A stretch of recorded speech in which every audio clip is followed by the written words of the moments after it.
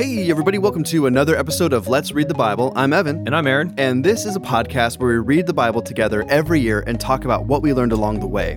If you would like to follow along, you can download the YouVersion Bible app and look up the Grove Church in Marysville, Washington. You can find our plan there. We also have the plan available on our website, grove.church. And if you're jumping in today, you can join us on day 232 on the plan. We're almost 100 days before the end of the podcast. It's crazy. Just like the fall of Jerusalem. It's coming. Oh, way to bring the mood. Spoiler! Yes, and as you're listening along, we would love to answer your questions. That was a great transition of thought, by the way. But we would love to take time as much as we can week after week to answer all of the questions that come from you, our dear listeners. There's three ways to send us those questions. One is an email. The email address is info@grove.church. Make sure to put in the subject line a podcast question. Or you can direct message us on social media. We have a Facebook page and an Instagram page handle, really, if you will. And both of those handles are the Grove CH. So facebook.com/the Grove CH, or the same on Instagram as well. So we'd love for you to send us those questions so we can take time to answer them. There you go. All right. Well, this week we are starting off in the book of Ezekiel. Surprise. Continuing in the book of Ezekiel. Yeah, that's true. Well, starting off the episode in the book of Ezekiel. Yes, We'll be in Ezekiel for a little bit here.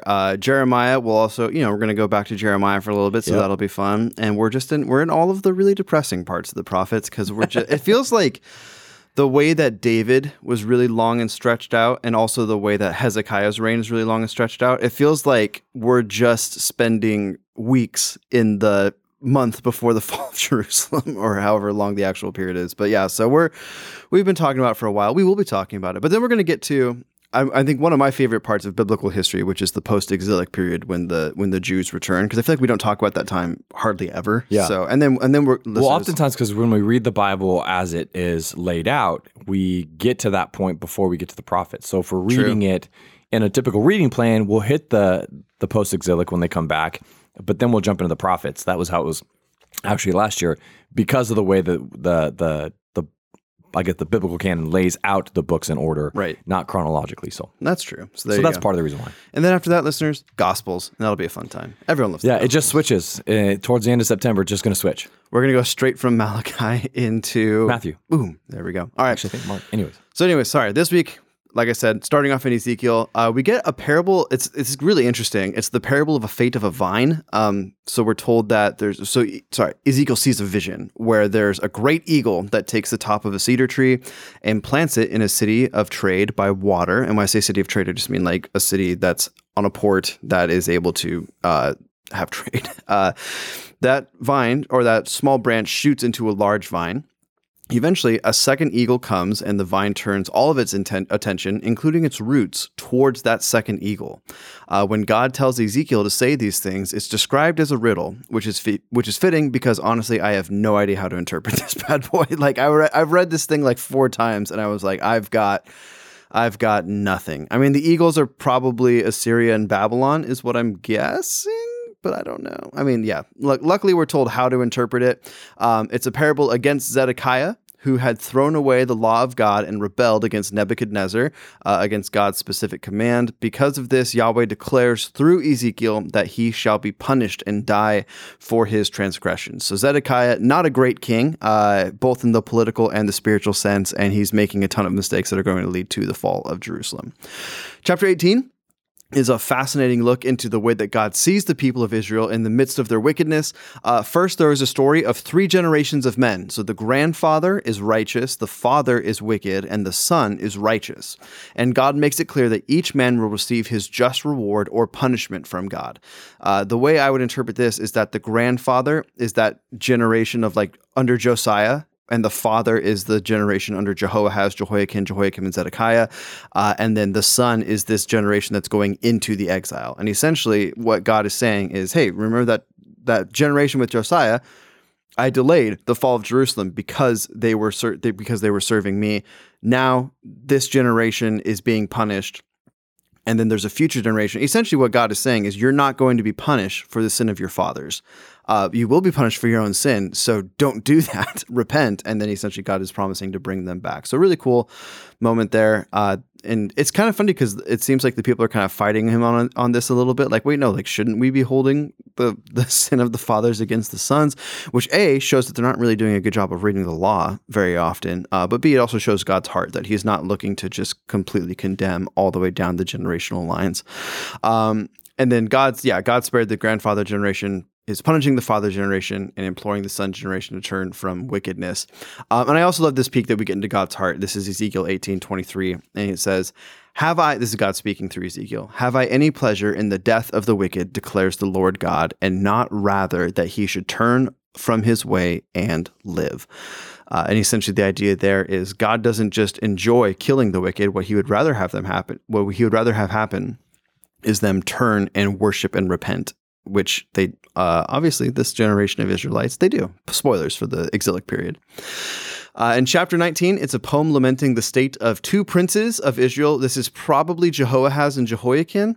Both were cubs of a proud lioness and have been brought low to live captive in foreign lands due to their sin and hubris. So remember, Jehoahaz is taken prisoner in Egypt and Jehoiakim is taken prisoner in Babylon. Both of them die in foreign lands. Chapter 20 will feel super familiar as we've been reading through the prophets. It goes through the history of the people of Israel and their rebellion against Yahweh at every step of the way.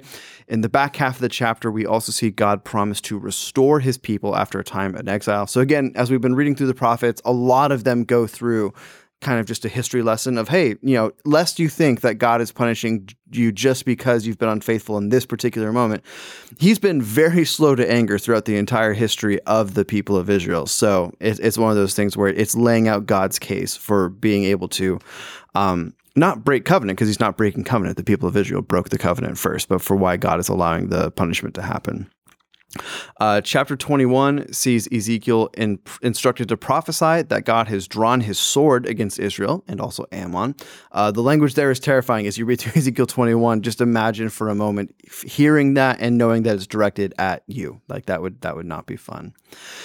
Chapter 22 shows Yahweh laying out his case against Jerusalem, including their shedding of blood and their idol worship. And so again, in a lot of the prophets, we see this almost language of a lawyer, where God is not just punishing willy-nilly. Like you'll see in some mythologies where it's just, one day the gods are upset and they decide to punish the people. Like God is making sure that the people of Israel understand, no, this is exactly why you're being punished. This is exactly why I'm allowing this to happen.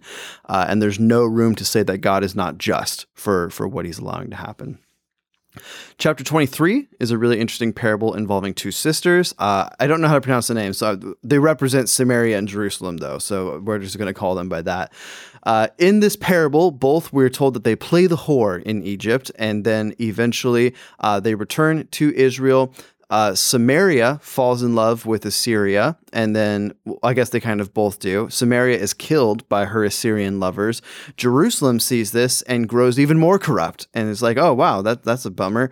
And then God pronounces his judgment on Judah. So it's kind of interesting, and I also think it's important for us to point out. We noticed this last year, or at least this was the first time that I ever noticed it.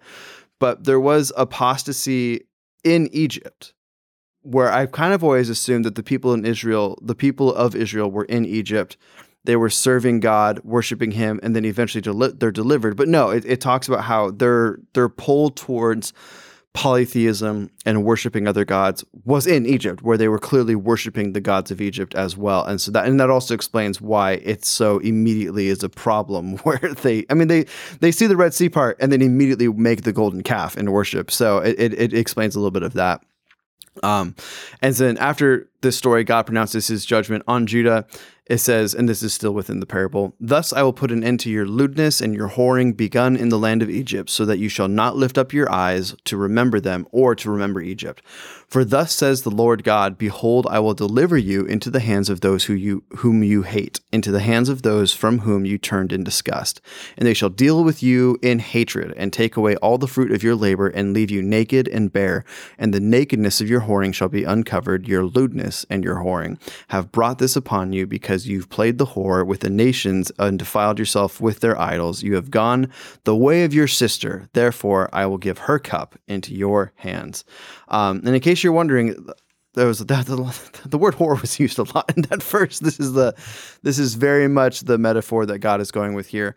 It's funny because last year we talked a lot about I realized that the story of Judah and Kings is kind of the fulfillment of that moment where they tell Samuel that they want a king. They want to be like the other nations. And then it ends with them being like the other nations.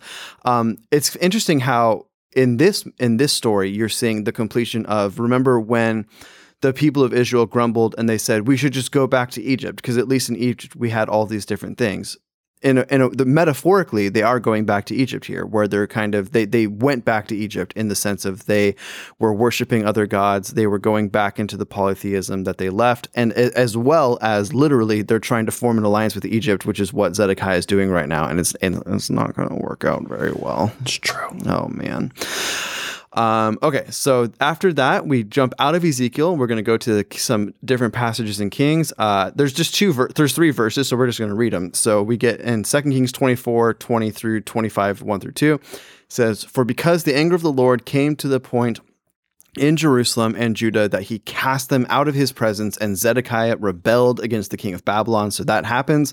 And then in 2 Kings 25, 1 through 2, it says, "And in the 9th year of his reign, in the 10th month, on the 10th day of the month," in case you're wondering exactly when this went down, "Nebuchadnezzar, king of Babylon, came with all his army against Jerusalem and laid siege to it. And they built siege works around it. So the city was besieged till the 11th year of King Zedekiah." So this is a 2-year siege. Or at least a year and 2 months. But still, this is a very long siege that the people of Jerusalem are about to endure. And I love this, the way the chronological plan is working here, because it is fun to see Ezekiel, who, remember, he's not in Israel. He is in exile in the lands of Babylon. And he's prophesying about the siege of Jerusalem and about what's going to happen. Jeremiah is also prophesying the same things, but he's in Jerusalem when this is all happening. So it's very cool to see the accounts of Ezekiel and Jeremiah merged here, and you get a really good picture of what their ministries looked like and how they were similar, and also how they're very different. Mm-hmm. Speaking of Jeremiah, we also read Jeremiah 52, 3 through 5, and 39, 1. These passages offer the exact same information as the King's passage. So, it's cool, but I didn't even see really anything that was that different. So it's kind of just a repeat of the information there. Back to Ezekiel 24 through 25. Chapter 24 begins with Ezekiel receiving word from the Lord that the day that Jerusalem is put under, he receives word from the Lord the day that Jerusalem is put under siege. So God is like, hey, it's begun. The people are told that God will not relent. This siege is the real deal. Or in other words, this is not the case where, because Jerusalem has been under siege before and been delivered, famously with Hezekiah, right? Where it was, what's the name of that Assyrian king? Tiglath-Pileser? Is that? Anyway, one of them, or what's the other one though? The other Sennacherib, one of them. I think it was Sennacherib actually. That doesn't matter. Sorry, listeners, I get sidetracked sometimes. But one of the great Assyrian kings comes and besieges Jerusalem, and then God delivers them through through Hezekiah. So really cool there. But this is not going to happen. And then last year we really struggled with this. This year this is just a huge bummer passage. And it's in one of the most painful metaphors of any prophet. And what I mean by that is oftentimes God commands the prophets to act out a metaphor to show a picture on earth of what God is saying in heaven. So Ezekiel famously, he's already had to kind of build a model of Jerusalem and lay on his side and declare to basically declare woe over the city. Probably the most famous one, or at least one of the most famous ones, is Hosea, who is commanded to go marry a woman that God knows will be unfaithful to him, to show how Israel has been unfaithful to God. Here, Ezekiel is told that his wife is about to die, and he is commanded to not mourn. Or in other words, he's not supposed to do sackcloth. He's not supposed to do ashes. He's not supposed to show any mourning at all. He is supposed to just accept the death of his wife and move forward. And this is to show that the Jews are commanded to not mourn the loss of Jerusalem. So something incredibly painful is about to happen to Hezekiah. He is not to mourn. Something incredibly painful is about to happen to the Jewish people, and they are commanded not to mourn as well. So really tough. I mean, it's just like that sucks. That's a huge bummer. And I even like the way God describes it is like I'm taking away the light of your life and those sort of things. So it's clear that this would have been a very painful thing for Ezekiel to do, and it's obviously a very painful thing that God is happening, God is causing to happen. But he's showing through this essentially that the attitude that he wants the people of Israel to have. Well, chapter 25 is a little bit of a lighter note, for Israel at least. So it's God dishing out punishments to the surrounding nations. And so this is a little bit better to read. Ammon is being punished for rejoicing when Judah fell and profaning God's sanctuary. Moab and Seir are punished for rejoicing over Jerusalem's fall as well. And then Edom and Philistia are punished for taking revenge against Jerusalem. Edom always makes me sad because I've said it before, but they should have been like the sister nation to Israel. Remember, Edom is descended from Esau. Israel is descended from Israel/Jacob is his other name. And at the end of their lives, the brothers make up and they are friends, and the nations of Edom and Israel are friends. That's kind of where we leave it in Genesis. And then as they go into exile and come back, as the Israelites go into exile in Egypt and come back, all of a sudden that is not the case anymore. And Edom is a enemy of Israel for the rest of their history. So just a bummer that that's the way that works out. Well, jumping over to Jeremiah, remember him. He is in the city as it's getting ready to fall, and he is commanded to tell Zedekiah that he will be captured and die in Babylon because Jeremiah never gets to deliver good news. Yahweh then rebukes his people for a really interesting event. And so speaking of things you just kind of gloss over, you don't realize what's happening. So think back, listeners. We're going to go back a long time to like probably February. Think back to the law when we were reading through all of that. You might remember that one of the laws is that every 7 years in Israel, there's a year of Jubilee when all of the slaves are to be set free. So essentially the people who sell themselves into slavery, the people who are captured in war, all those different things, they are to be set free every 7 years. So slavery is not meant to be a permanent institution for the person in the nation of Israel, unless the slave chooses so. Apparently, Judah has not been doing this for quite some time. We don't know how long. I would assume during the reign of Josiah, that the year of Jubilee was happening because Josiah his whole thing was that he discovered the law and then immediately started following it word by word. So I would assume this has just been a couple generations that they went back on this. But yeah, and it's kind of, Zedekiah is a real jerk here. So what he does is he declares all the slaves in Jerusalem free in order to fight. So essentially, I would assume this is remember the last time that Jerusalem is under siege, and they leave to go deal with the Egyptians for a little bit. So Zedekiah frees all the slaves, gives them weapons. He's like, all right, we're fighting together, bros. It's me and you. We're equals now. This is awesome. And then they get ready to fight. And then when the armies leave, they just put them all back into slavery. And so Zedekiah, he reneges on the gift that he had given them. And so because of this, I love God's judgment, the way he phrases it. So this is Jeremiah 34:17. It says, therefore, thus says the Lord, you have not obeyed me by proclaiming liberty. Everyone to his brother and to his neighbor, behold, I proclaim you to liberty. And like, whoa, thanks, God. Liberty to the sword and pestilence and to famine, declares the Lord. I will make you a whore to all the kingdoms of the earth. And so I just love the wordplay there, where it's like, hey, you declared freedom, and it wasn't what you declared freedom to the slaves, and it wasn't what it should have been. It wasn't what they thought it was going to be. I declare freedom to you, and it's freedom to go die of pestilence and famine. So, yay! Yeah, I mean, I don't know. I love Ezekiel and Jeremiah.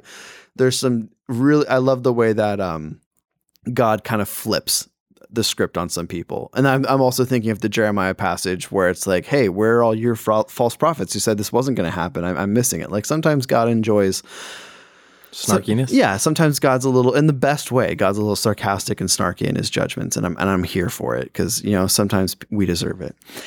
In chapter 21 of Jeremiah, Zedekiah asks if Yahweh will now deliver Jerusalem from Nebuchadnezzar. I put in the, you think by now he'd know the answer. It's no, it's not happening.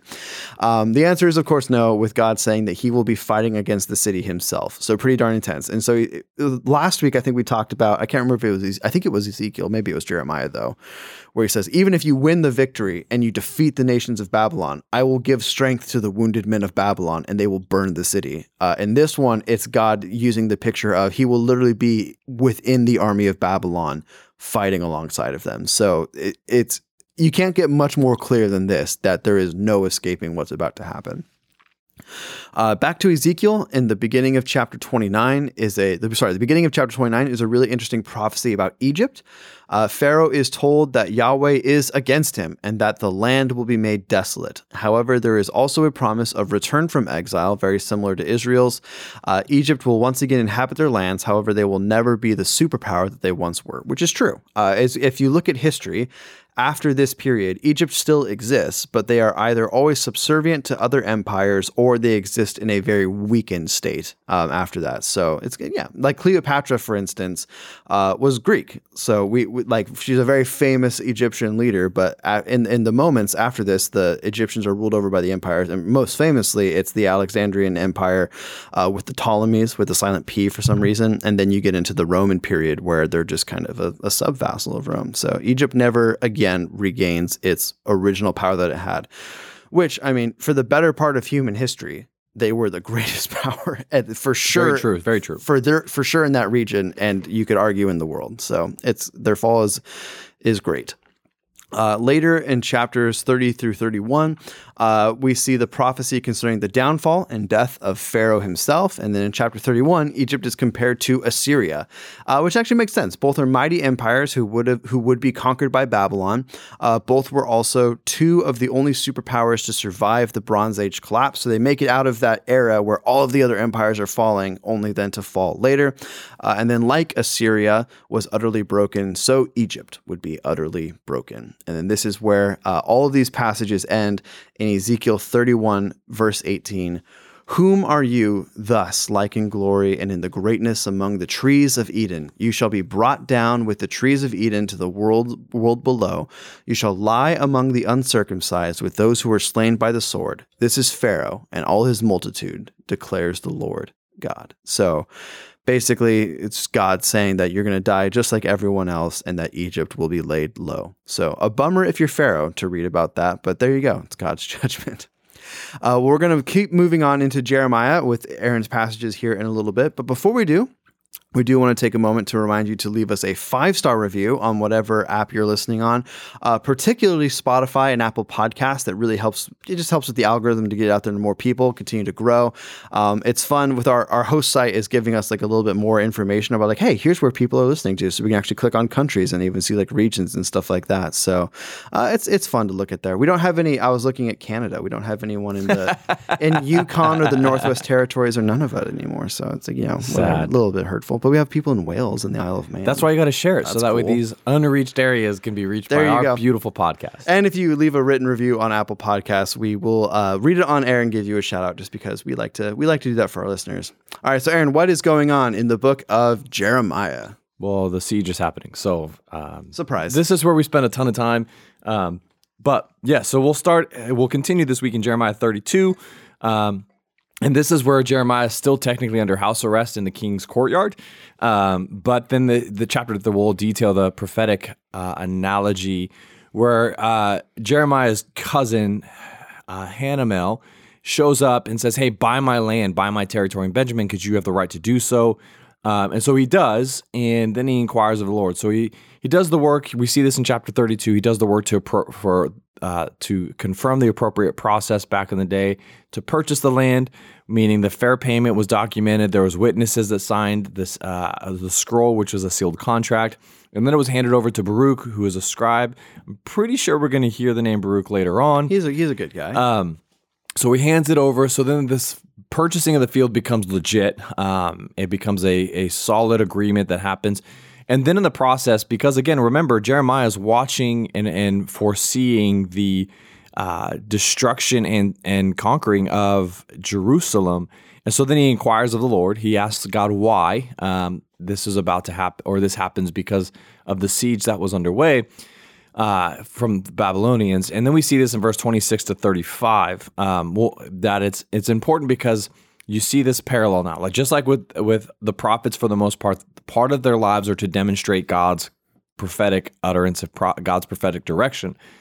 And so the beauty of this is in verses 26 to 35 of chapter 32. I'm not going to read it, but I just want to you see, because as we lead to this response of God's reason for the buying of the property, you actually get a really clear picture of why God is allowing Babylon to conquer the Israelites. And Evan talked about it already a little bit, but it really does detail out the sin and rebellion of God's people. And it's not just, hey, your fathers and fathers and fathers, but it details the reality of sin and rebellion, which is the cause for God's wrath. And then we see in verse 34 the detail of God's intent and promise to bring back his people. And this is what I want to read, because I think this is like the final capstone to why Jeremiah was to buy the property of his cousin Hanamel from the land of Benjamin. And it says this in verse 42 to 45. It says, "For this is what the Lord says, just as I've brought all this terrible disaster on these people, so I am about to bring on them all the good I am promising them. Fields will be bought in this land about which you were saying it's a desolation without people or animals. It's been handed over to the Chaldeans," another word for the Babylonians. And then in verse 44 it says, "Fields will be purchased, the transaction written on a scroll and sealed, and witnesses will be called on in the land of Benjamin, in the areas surrounding Jerusalem, and in Judah's cities, the cities of the hill country, the cities of the Judean foothills, and the cities of the Negeb, because I will restore their fortunes." This is the Lord's declaration.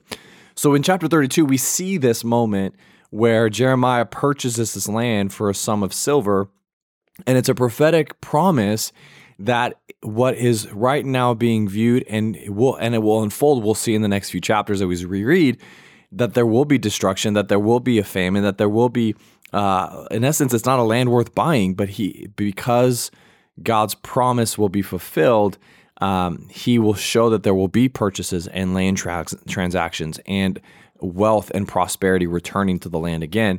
And so that's the picture of chapter 32 that we see play out. Again, Jeremiah's life is a model for God's future promises. Chapter 33 of Jeremiah will continue this description of God and explanation of God's wrath and punishment. I call it with his tool, the Babylonians or the Chaldeans. But also in the same lines, we'll see God's promise to redeem and restore what he has removed. And we see there's a reminder of the promise made to David. And so God brings Jeremiah's mind back to the line of David, back to the promise he gave David that there will always be someone from his line on the throne.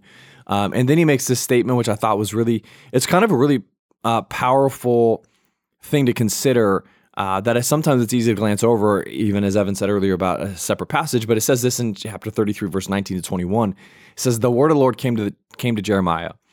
This is what the Lord says. If you can break my covenant with the day and my covenant with the night, so that day and night cease to come at their regular time, then also my covenant with my servant David may be broken. If that could happen, then he would not have a son reigning on his throne, and the Levitical priests would not be my ministers." And I think sometimes, even in the conversation of the line of David, the promise to the Levitical priesthood is sometimes forgotten too. And so I love this picture because, in essence, God is saying, listen, if you can break the promise that I have to provide day and night for the sun to rotate, the earth that I created, if you can stop that from happening, then you could also stop my promise from being fulfilled of David having a servant on the throne. And we all know that that's such a powerful analogy or example that it's just reinforcing the potency and the faithfulness of God's promise and his trustworthiness to fulfill his promises too. So I just love that picture that's painted in chapter 33 there. We continue reading this week and we jump over to Ezekiel. We'll see Ezekiel 26 to 28, where the prophecies shift for a moment. Again, Ezekiel in exile, he then is told to turn towards Tyre. And a little bit, I don't know if we've ever talked about this. And so just a quick little highlight of what Tyre and Sidon are oftentimes coupled together. But Tyre was the most powerful city on the Phoenician coast. The Phoenicians were like the remnants of the people of Canaan that were left over from the Israelites coming into the land. Because if you remember, they didn't fully kill everybody off anyways. And I was going to say, you can continue. No, you're good. Go. I was going to jump. They're also a very seafaring people. Yes, is what they're famous Tyre for. is on an island. They are a very fortified city. And they're literally on an island, so they're very difficult to conquer. Even the Assyrians, there was like a 5-year fight or a siege to try and take over Tyre. They gave up because they couldn't get to the island. Yeah, a fortified island is one of the most difficult things to conquer especially in the ancient world. It's insane. Yeah, so they're viewed in modern time, in modern biblical times. At the time of this writing, Tyre is a powerhouse. Tyre is a place that is symbolic of might, of wealth, of strength. It's a port city, so there's a lot of prosperity there. And so Ezekiel is then told to turn towards Tyre and prophesy against Tyre. Because if you don't remember this, if you do remember this, good. But if you don't, it's okay. Tyre did join in with Judah to revolt against Babylon. But Tyre's confidence was in their might and what they could and what they were able to accomplish in their wealth. And so chapters 26 to 28 is a breakdown of the prophecies against Tyre.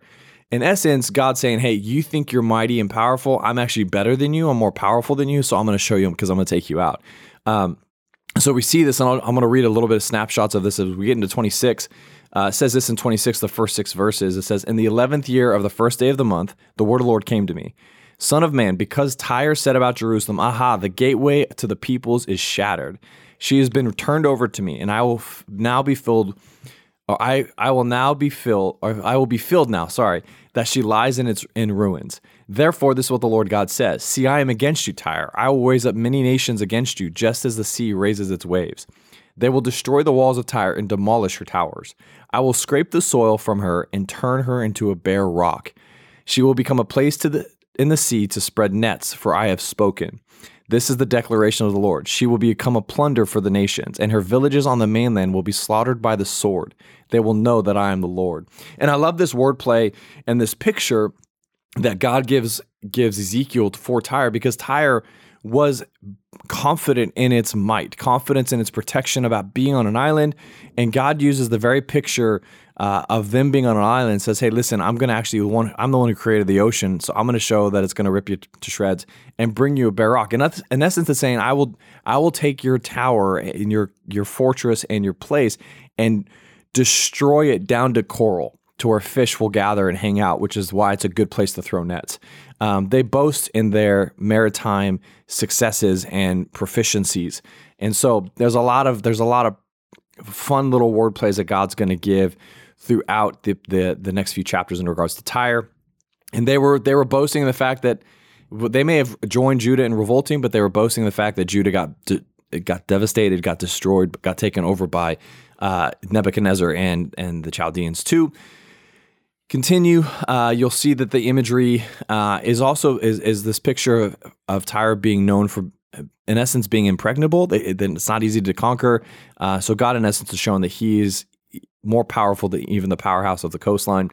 Chapter 27 of Ezekiel will paint the picture of Tyre sinking, which again, it's on an island. They think that they're secure and safe. No one can get to them. They trusted in their own ability, and yet that's what led to them.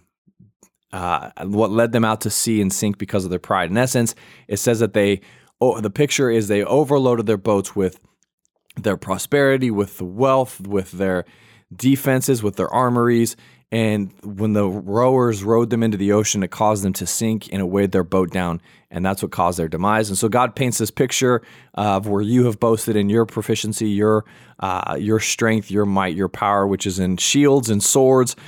It's actually the thing that's going to cause you to sink because you're so caught up and prideful in your own ability to save. Again, God's saying, I'm more powerful than you are. And then chapter 28 will focus on the king of Tyre and his own downfall. He made this prideful statement or belief that he was like a god. Now, whether he actually said that and walked around like that, I wouldn't be surprised based upon the culture and the times of the surrounding nations. Or maybe it was something that was set up in his heart. We don't have clarity on that necessarily, but we know that God knows the heart. So in essence, he's saying, because you said you're a god, because you are so prideful, I'm the one who's over all gods, and I will show you true sovereignty and power. And then it refers to and shows the death and demise of the king of Tyre. And then we get this interesting thing where God even tells Ezekiel to lament over the coming death of the king of Tyre. And it says this in verse 15 to 19 of chapter 28. It says, from the day you were created, you were blameless in your ways until wickedness was found in you. Through the abundance of your trade, you were filled with violence, and you sinned. So I expelled you in disgrace from the mountain of God and banished you, guardian cherub, among the fiery stones. Your heart became proud because of your beauty. For the sake of your splendor, you corrupted your wisdom. So I threw you to the ground. I made you a spectacle before the kings. You profaned your sanctuaries by the magnitude of your iniquities and your dishonest trade. So I made fire come from within you, and it consumed you. I reduced you to ashes on the ground in the sight of everyone watching you. All those who among you, or among the peoples, all those who know you among the peoples are appalled at you. You've become an object of horror and will never exist again. So it's this incredible picture of God prophesying to the king of Tyre saying, hey, here's the deal. You were actually pretty good until you became prideful, until you became like you thought you were all that in a bag of chips, or I've heard one phrase, all that since, I don't remember now, pant with pockets. You're the next thing, the big thing since pants with pockets. It was like that filter. He became self-inflated. Pants with pockets it was a pretty big game changer, I gotta say. It's very true. No more pantaloons. Yeah, I bought a pair of board shorts recently because I need new ones. Sure. Because I've had one of the other ones for years. And I bought a pair. It has a side pocket, but no actual pockets, like normal pockets. And my last pair of board shorts had normal pockets. So I was like, oh, I missed that. Anyways, back to Ezekiel. So then in wrapping up chapter 25, we get this sidebar prophecy against Sidon, however you want to say it, which was another key port in the city of Phoenicia, which was located 25 miles north of Tyre. They're oftentimes, like I said earlier, named together in Tyre and Sidon. And whenever it's interesting, whenever Tyre was kind of in like an economic disarray or kind of weakening in power and stature, you saw Sidon kind of elevate to that place. And so they kind of played the 1-2 roles for a while. Ezekiel's told to prophesy against Sidon and where God will show his sovereignty through the plagues and bloodshed in the city, as well as among the people. And God, in essence, is going to do this. And this was interesting for me to read as I kind of picked up on this piece. He's doing all of this in preparation for the return of his people. I don't know if I've ever picked up on that before in reading Ezekiel, but through the punishment of Tyre, it's not just because he's been rebellious and they're prideful. That's part of it. But in essence, because he says they'll no longer be bothered by prickly briars or painful thorns of all the neighboring peoples. So in essence, God is not just in essence, exiling his people, he's also preparing the land for the return of his people. And so that's why Tyre and Sidon are going to get prophesied against, which was really interesting to me as I read it. We then will shift into 2 Kings chapter 25, verses 3 through 7, which is going to introduce the siege of Jerusalem, as well as the capturing of Zedekiah. And then when we read in Jeremiah, we actually get more detail in regard to this passage. And so we see this in Jeremiah 52 verses 6 through 11, that there's a severe famine, that there was no more food, that the city was broken into. It says all the warriors ran away, even though the Babylonians or the Chaldeans surrounded the city. They tried to sneak out at night. They were being pursued by the Babylonians. And then Zedekiah is captured at this point. As he's captured, his army flees, which typically a king's army would stay and fight for him, but his army fled. So kudos to Zedekiah for his leadership there. But they're also starving, so I get it. So then the Chaldeans bring Zedekiah to Riblah to see the king of Babylon face to face, which is prophesied by Jeremiah that he will see the king of Babylon face to face. And in this moment, this is kind of a sad, sorrowful ending. Zedekiah doesn't die, no spoilers there. But the way that he is now put into exile, all of his sons are killed before his eyes. Yeah. So his line no longer continues. And then along with all the commanders of the army. So those who were loyal to him and helping lead the city, and also, in essence, these would be the ones that would try to protect and defend the king himself. They were all killed before him. And so then Zedekiah, at this moment, his eyes are then gouged out. He's blinded by the Babylonians. This gives you a little bit of insight about how bad the Chaldeans were. But that's what happens in this moment. I thought you were going to make when you said that his sons and officials were killed before his eyes, I thought you were going for the joke of speaking of eyes and then just going into, but no. I'm not witty like you, so. I don't know if that's witty, it's just mean, but that's true. where my mind went. Well, I won't say that then. So anyways, his eyes are gouged out. They bind him in bronze chains and they bring him into Babylon, where in essence, he stays until he dies. So then we shift into chapter 39 of Jeremiah, which is the parallel account to chapter 52. So it's almost a double dipping. You see kind of the same account happen in both chapter 39 as well as chapter 52. So if you're reading the book, I would say in order of chapters and books in the Bible, not chronologically, as far as the events of history, you've already read, you will read chapter 39 and then get to chapter 52, and you'll be like, wait, didn't we read this a little bit ago? Yes, you did. But the events are happening at the same time. It's parallel accounts. There's a few more details as far as locations, as well as the names of Babylonian officials who entered the city, but it is the same result for Zedekiah, unfortunately. Chapter 40, see, that was a joke, and I hope you laughed. Chapter 40, chapter 40, we see that Jeremiah is now freed by the Babylonians. They come, he's still in the king's court, they show up, and because he's a prophet of God, they offer him favor to a degree. They give him two options. He can stay in Jerusalem or in Judah, or he can go to Babylon. As he's getting ready to make a decision, he's then told, hey, why don't you go up to Gedaliah and be with him? And so Jeremiah does. He's actually given a ration of food, which I think is a pretty high compliment because there's a famine in the land. And then he ends up staying in Judah, and that's where he watches the rest of the destruction of the city of Jerusalem and Judah unfold. We see in 2 Kings chapter 25, 8 through 21, is a parallel account of that same interaction with Jeremiah being freed by the Babylonians. Nebuzaradan is like the chief official for Nebuchadnezzar, and we get this account of the destruction of the city of Judah. Jerusalem, my bad. And I actually just misspoke, so I'm going to say this. It's not a parallel account of Jeremiah 40. It's actually a parallel account of the rest of chapter 52, which again is the destruction of the city. And there's a little more detail in chapter 52, which is why I'll say this as we jump into chapter 52 this week. It's going to detail the destruction, the raiding of the temple, destroying the temple.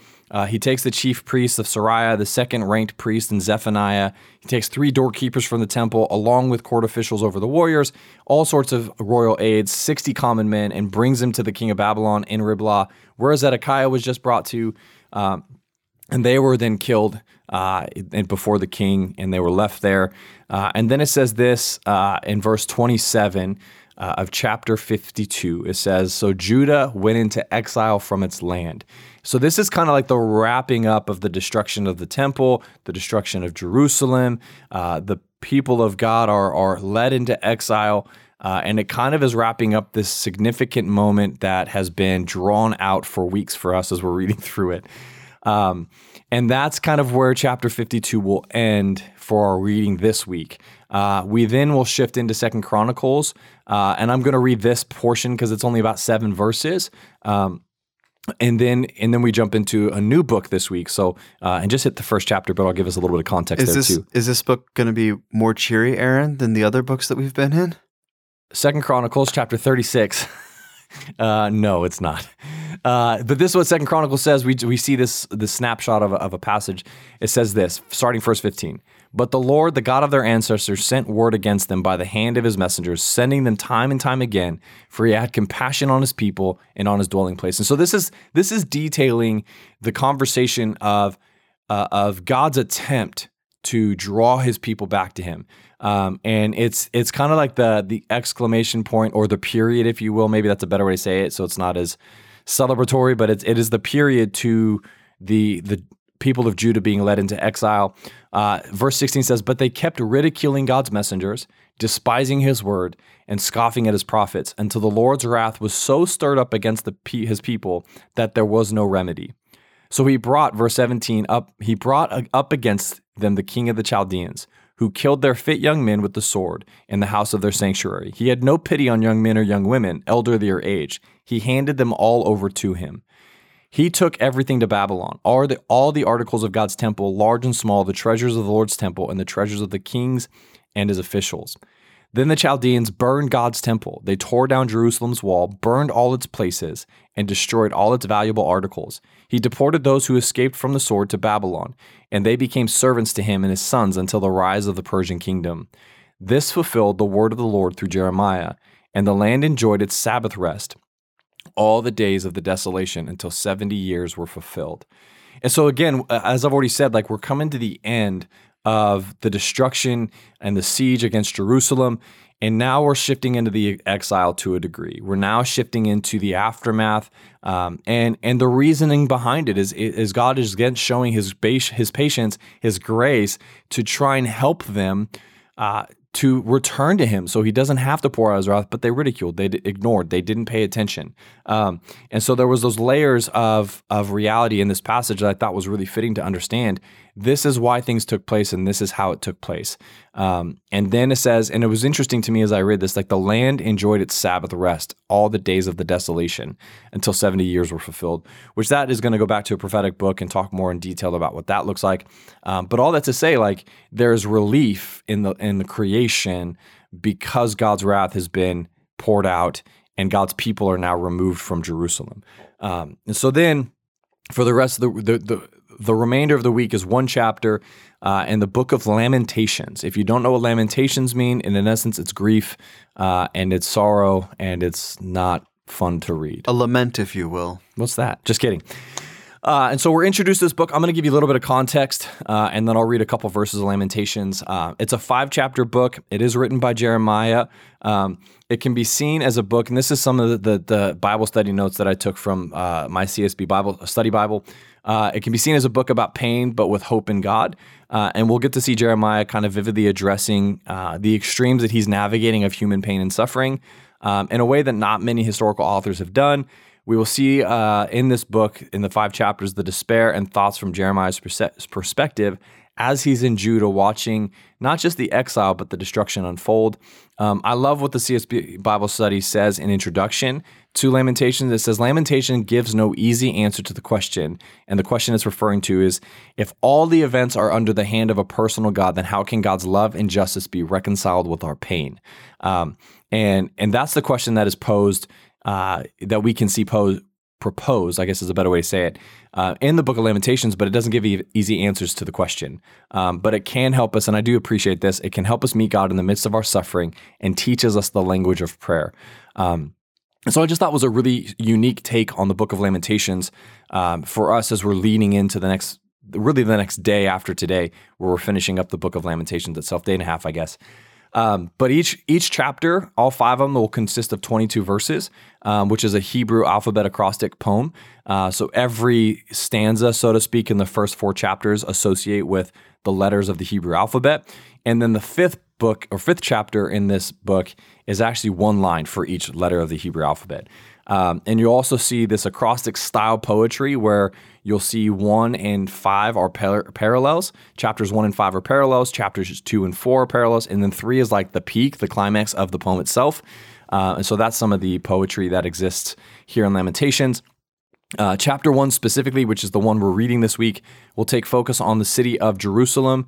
It will describe its afflictions, then explain the afflictions, followed by the effect of said afflictions. Verses 1 through 11 is interesting. You'll see this shift, but verses 1 through 11 are written from Jeremiah's perspective and observations as he's watching this unfold, the destruction and exile unfold. And then verses 12 to 22 are actually written as if Jerusalem is speaking herself. Most cities I think every city in the Bible takes on the feminine form, referring to she. And so it's speaking as of herself. So Jerusalem is speaking on her behalf. And this is just a snapshot, verses 16 to 18 out of Lamentations 1. It's probably one of the passages that stood out to me. And then I will wrap up the first chapter, and then next week we'll read 2, 3, 4, and 5. Woo! But it says this, verse 16 of Lamentations 1. It says, "I weep." Now this is Jerusalem speaking, and it's not Jeremiah speaking, but Jerusalem in essence is the one personified here. It says, "I weep because of these things. My eyes flow with tears. For there is no one nearby to comfort me, no one to keep me alive. My children are desolate because the enemy has prevailed." Verse 17, it says, "Zion stretches out her hands. There is no one to comfort her. The Lord has issued a decree against Jacob that his neighbors should be his adversaries.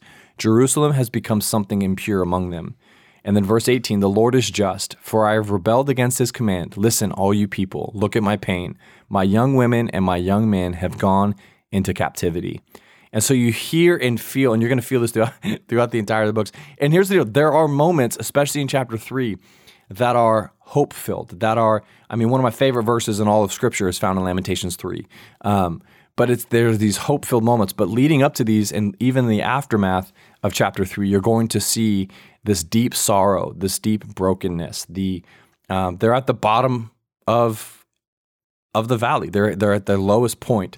And Jerusalem and Jeremiah are lamenting how things played out. And so that's where, unfortunately, we get to end this week's reading is in the book of Lamentations. But it's just a cheery section that we find ourselves in. Well, as we wrap up at least our Bible reading this week, we will talk about what we learned today. For me, the verse that stood out the most in my readings was Ezekiel 18:23, and we read it already, but it's God saying, "Have I any pleasure in the death of the wicked, declares the Lord God, and not rather that he should turn from his ways and live." And I think sometimes, it's funny, I was watching there's like an ad that popped up whilst I was on YouTube, and it was for a roundtable discussion on the book of Exodus, and so it was kind of some Jewish scholars and some Christian scholars. And one of the more Christian scholars kind of put forward, like, well, wouldn't God have preferred that Pharaoh repented of his sin instead of being destroyed? And one of the Jewish scholars said, that's such a Christian question to ask, which in the one sense I think is like, that's not true. Like you see in the Old Testament multiple times that there's times where God wills that the wicked would repent instead of simply being destroyed. But the way I think we can apply it to our lives is very simply in our hearts. Is this the way that we think? The people who have either wronged us or sinned against us, or the people maybe that just more broadly we disagree with on issues, whether that be as politicians or leaders or anything else, do we hope in our hearts for a repentance and a return to the Lord? Or do we hope that, they're going to get theirs and that eventually God is going to punish them for what they've done? Do we allow our hearts to mimic the heart of God in those situations? I think it's an important question to think about. Yeah, that's really good.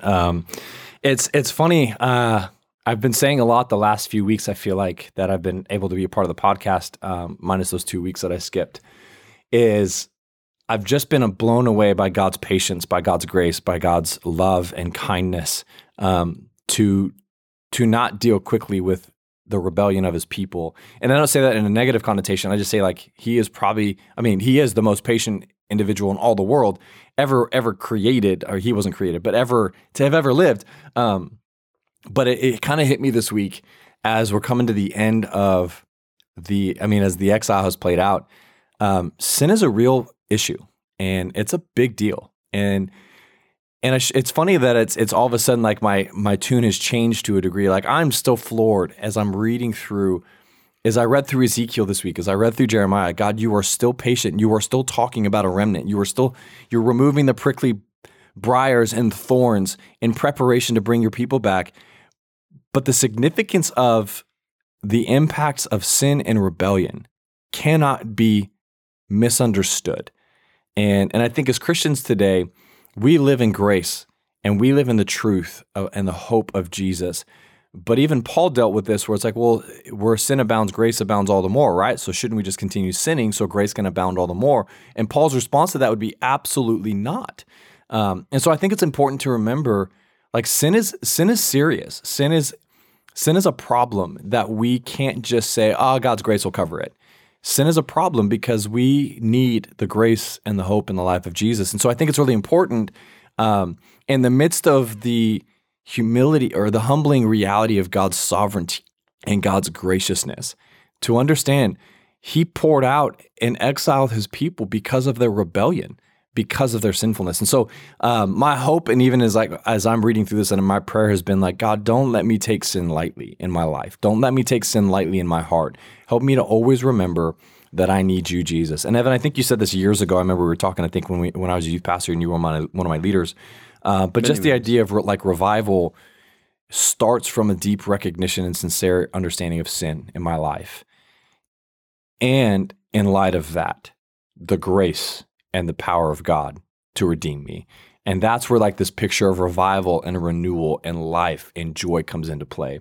And I remember if it was a series we were talking about for youth ministry or whatever the case is, but that's always stuck with me in the reminder of like, God, I don't want to be afraid of my wretchedness, but don't let me see my wretchedness without the full measure of your grace.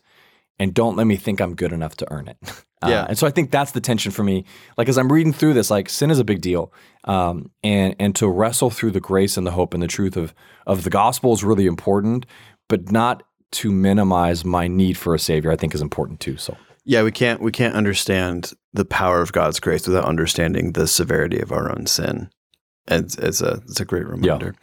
Okay, well, we had a question come in this week, so let's take a moment to answer that. All right, so beloved listener Tim reached out with so he's reading through the... Hi, Tim. Hello. He's reading through the NKJV this year, and he noticed that in 2 Kings 24, it says Jehoiakim was 18 years old when he became king, and he reigned in Jerusalem 3 months. I mean, it's that whole thing. But in 2 Chronicles 36, it says Jehoiakim was 8 years old when he became king, and he reigned in Jerusalem for 3 months and 10 days.